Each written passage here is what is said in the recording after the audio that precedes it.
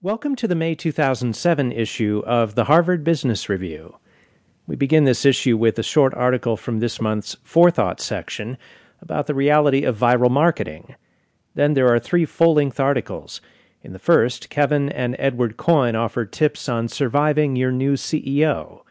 Then in Inner Work Life, Understanding the Subtext of Business Performance, authors Teresa Amabile and Stephen Kramer present research on what really motivates us at work. The third full-length article is an interview with David Sokolow, the director of the MacArthur Fellows Program that administers the annual so-called Genius Grants. Finally, you'll hear 5 executive summaries of the remaining articles. We begin, though, with Viral Marketing for the Real World by Duncan Watts and Jonah Peretti from this month's Forethought. Viral marketing has generated a lot of excitement recently, in part because it seems like the ultimate free lunch.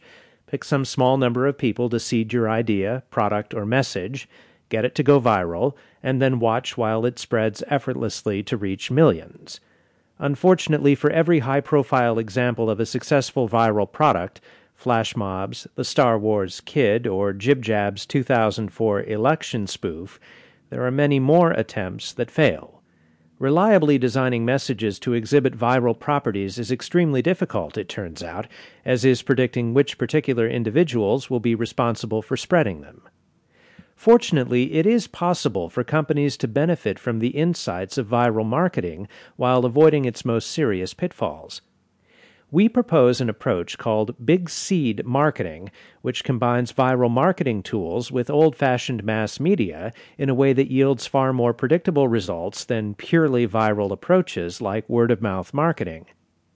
The standard viral marketing model is based on an analogy with the spread of infectious disease. It assumes that one starts with a seed of individuals who spread a message by infecting their friends, where the expected number of new infectious people generated by each existing one is called the reproduction rate, or R. When R is greater than 1, each person who gets the message will, on average, spread it to more than one additional person, who then does the same thing, and so on, leading to exponential growth in the number of people who receive it. An epidemic. By contrast, viral messages with an R of less than 1 are generally considered failures.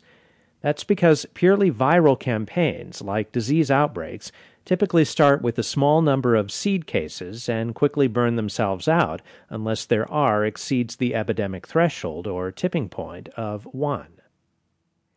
There is an important